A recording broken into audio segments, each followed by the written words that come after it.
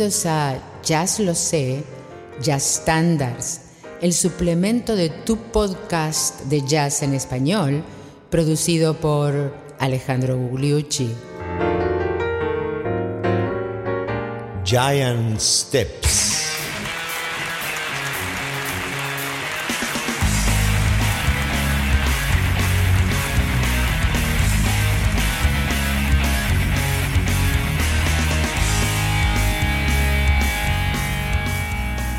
Pero qué tal, amigos, bienvenidos al episodio 43 de Jazz Lo Sé Standards, que es el suplemento de Jazz Lo Sé, tu podcast de jazz en español. Y hoy volvemos al año 1959 a escuchar uno de esos temas, composiciones originales de un jazzista, el gran John Coltrane, que había llegado a su madurez, y el tema es Giant Steps, o pasos gigantes o pasos agigantados, como ustedes quieran traducirlo. Se podría decir de las dos maneras. ¿Se acuerdan que el año 59 trajo una serie de novedades y una serie de álbumes que se grabaron, como por ejemplo A Hum de Charlie Mingus, nada menos, el Time Out de Dave Brubeck con Paul Desmond, el que tiene Take 5 y Blue Rondo a la Turk, el Kind of Blue de Miles Davis con John Coltrane y Cannonball Adderley, y además el The Shape of Jazz to Come de Ornette Coleman, que inicia el free jazz, y por supuesto el disco homónimo Giant Steps de John Coltrane. Y con las ediciones posteriores, ustedes saben que lo remasterizan y lo vuelven a editar, ahora hay muchas de las takes de ese día de grabación que no son el máster. Vamos a empezar entonces con picardía a escuchar el inicio de la toma 6, que se equivoca y termina, y luego la exposición del tema de otra toma.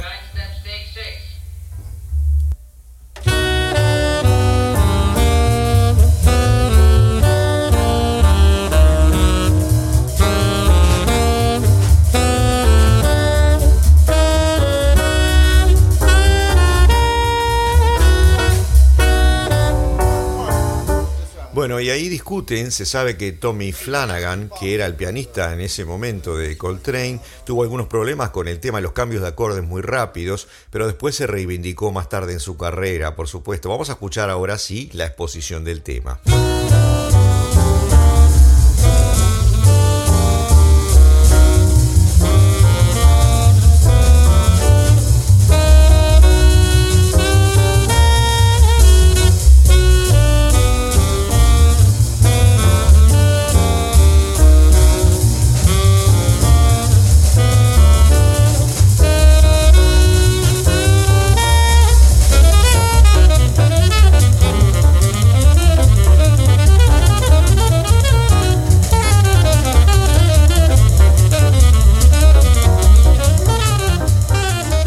Se dice que luego que Coltrane grabó esto en el 1959, el tema se hizo muy popular en los círculos de jazz, pero más que nada como una carrera de obstáculos, como algo a lo que aspirar técnicamente y armónicamente, y no un estándar facilongo para sacar muy buenos solos y tener mucho placer al hacerlo en una tenida de jam session.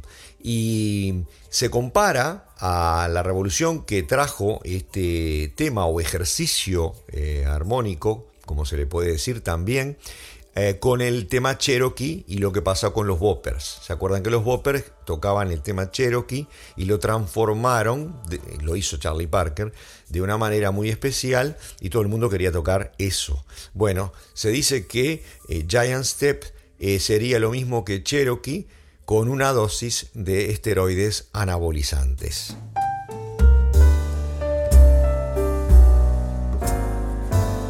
¿Y por qué Giant Steps es tan importante? Por ejemplo, no era tan revolucionario como algunas de las otras cosas de avant-garde que estaban apareciendo en el momento, ¿no? Por ejemplo, el Kind of Blue, por un lado, y el A Hum de Charlie Mingus, como dijimos, y sin hablar de Ornette Coleman. Sin embargo, se puede decir que Coltrane seguía el tiempo clásico de 4x4, una estructura de 16 compases, no se iba muy por afuera de la tonalidad, pero sin embargo tenía un jeito muy particular que estaba basado en la elección de las notas que tocaba y los motivos que tocaba y el tempo furioso, ¿no?, en la velocidad con que lo ejecutaba, de manera que de transformarlo en un desafío para cualquier músico que se preciara. Vamos ahora a escuchar versiones del tema y luego hablaremos un poquito más de la estructura armónica. Hay que destacar que muy poca gente se animó con el tema a grabarlo en los años 60. En realidad lo empezaron a tomar muchísimo más en los años 70. Vamos a escuchar a Oscar Peterson.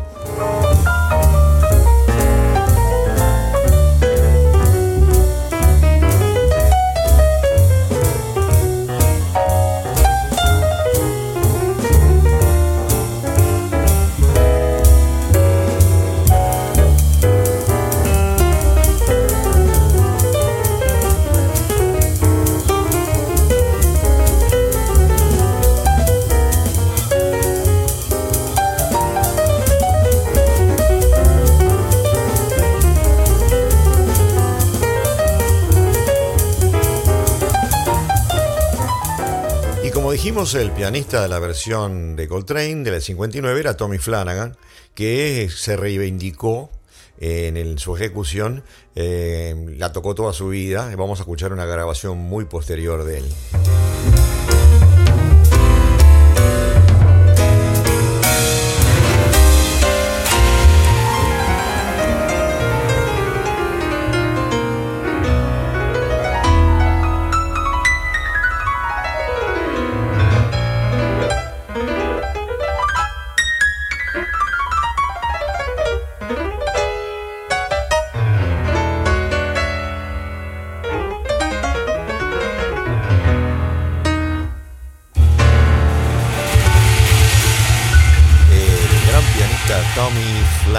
¿Se acuerdan que también fue uno de los acompañantes, uno de los mejores acompañantes al piano de la gran cantante Ella Fitzgerald?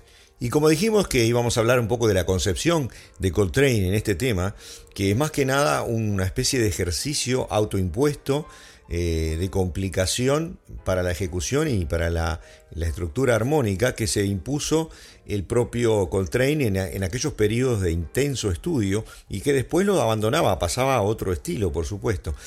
Se basa, como hemos visto, en un truco de una figura repetida, una frasecita repetida que utiliza la escala pentatónica. ¿Se acuerdan que hablamos? Las notas negras del piano.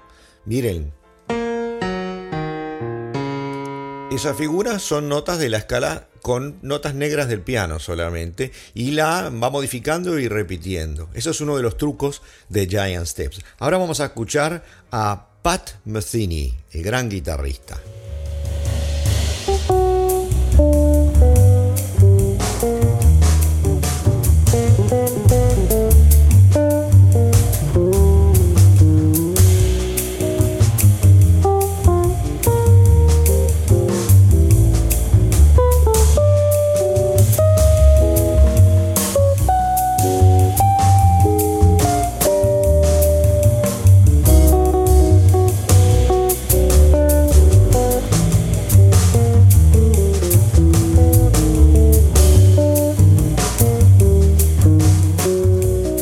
Pat Metheny, el gran guitarrista americano, nacido en Missouri en 1954, con una extensa carrera, empezando con fusión, con ritmos latinos, coqueteando un poco con el free, uno de los grandes. Ahora vamos a escuchar a otro de los grandes, ya más clásico, ¿verdad? Giovanni Passalacqua, Joe Pass.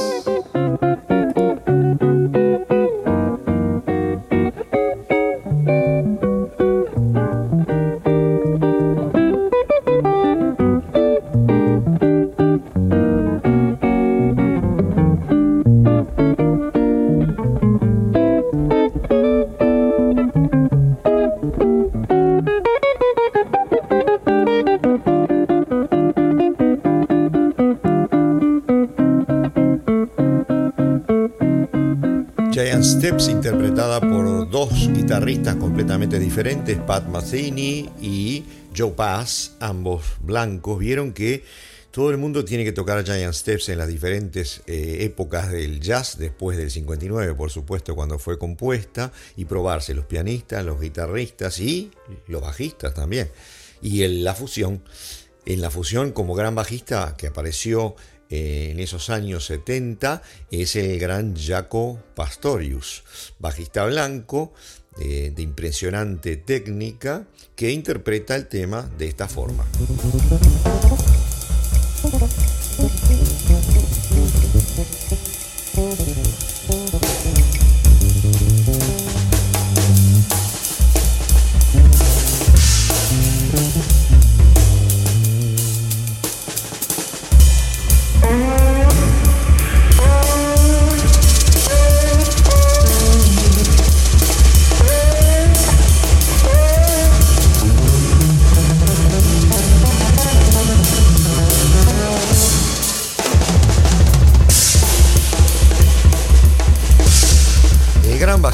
Jaco Pastorius, americano, que nació en el año 51 y lo mataron en el año 87, fue la revolución del bajo, sobre todo cuando tocaba un bajo eléctrico sin trastes de los años 70, y combinaba una técnica de pegarle con el pulgar, que no la había inventado él, con la fluidez de un Scott LaFaro. ¿Se acuerdan? El gran bajista del conjunto de Bill Evans. Ya que estamos, eso de pegarle en los 70, ese estilo de bajo con el pulgar, lo inventó el bajista Larry Graham de Sly y los Family Stones, y después lo tomó el gran Stanley Clarke, y después, por supuesto, muchos otros, ¿no? Y se hizo una cosa muy de moda tocar el bajo con el pulgar. Pero el gran Jaco Pastorius tenía la capacidad de mezclar las dos cosas, la utilidad de un Scott LaFaro y pegarle con el pulgar, además del concepto armónico que tenía, y hacía octavas como hacía Wes Montgomery en la guitarra, cosa que antes los bajos no habían podido lograr, y por eso se transformó básicamente, a pesar de que tocaba de una manera ligeramente efectista cuando lo hacía en vivo, cuando uno lo veía en vivo, en una gloria de lo que llamábamos jazz rock o jazz de fusión.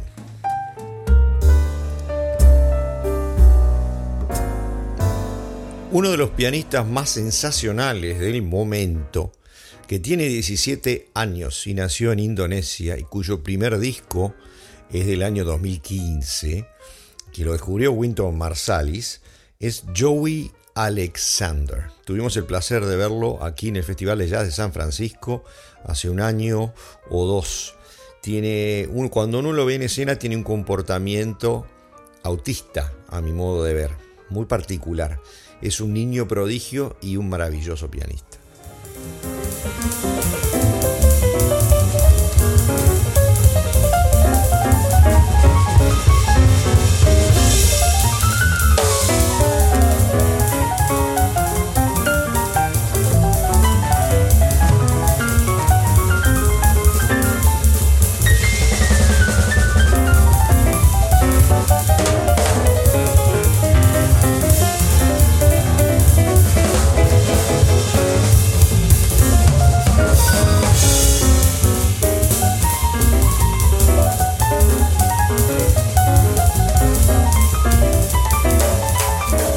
Joey Alexander, 17 años de Indonesia, hay que prestarle atención. Vamos a escuchar ahora algo más suave, digamos. Vamos a escuchar al Poncho Sánchez, el latino de acá del área de la Bahía de San Francisco, haciendo este tema.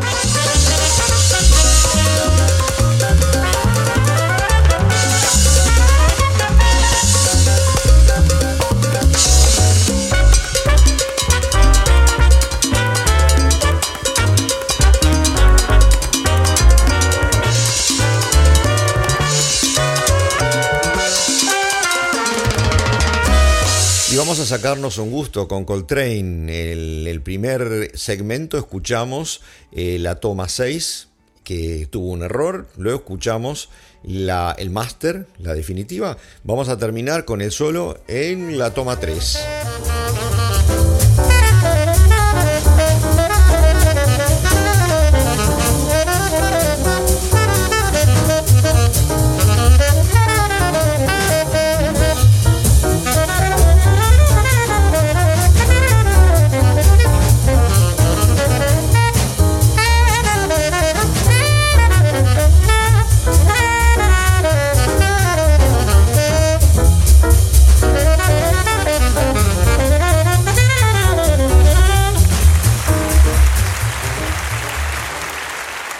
Y así, amigos, llegamos al final del episodio 43 de Jazz Lo Sé Standards, el suplemento de Jazz Lo Sé, tu podcast de jazz en español. Si me acompañan el miércoles que viene, en el episodio 44, nos vamos otra vez a una de las grandes composiciones de Duke Ellington, In a Sentimental Mood. Y hoy, muchísimas gracias por escucharnos.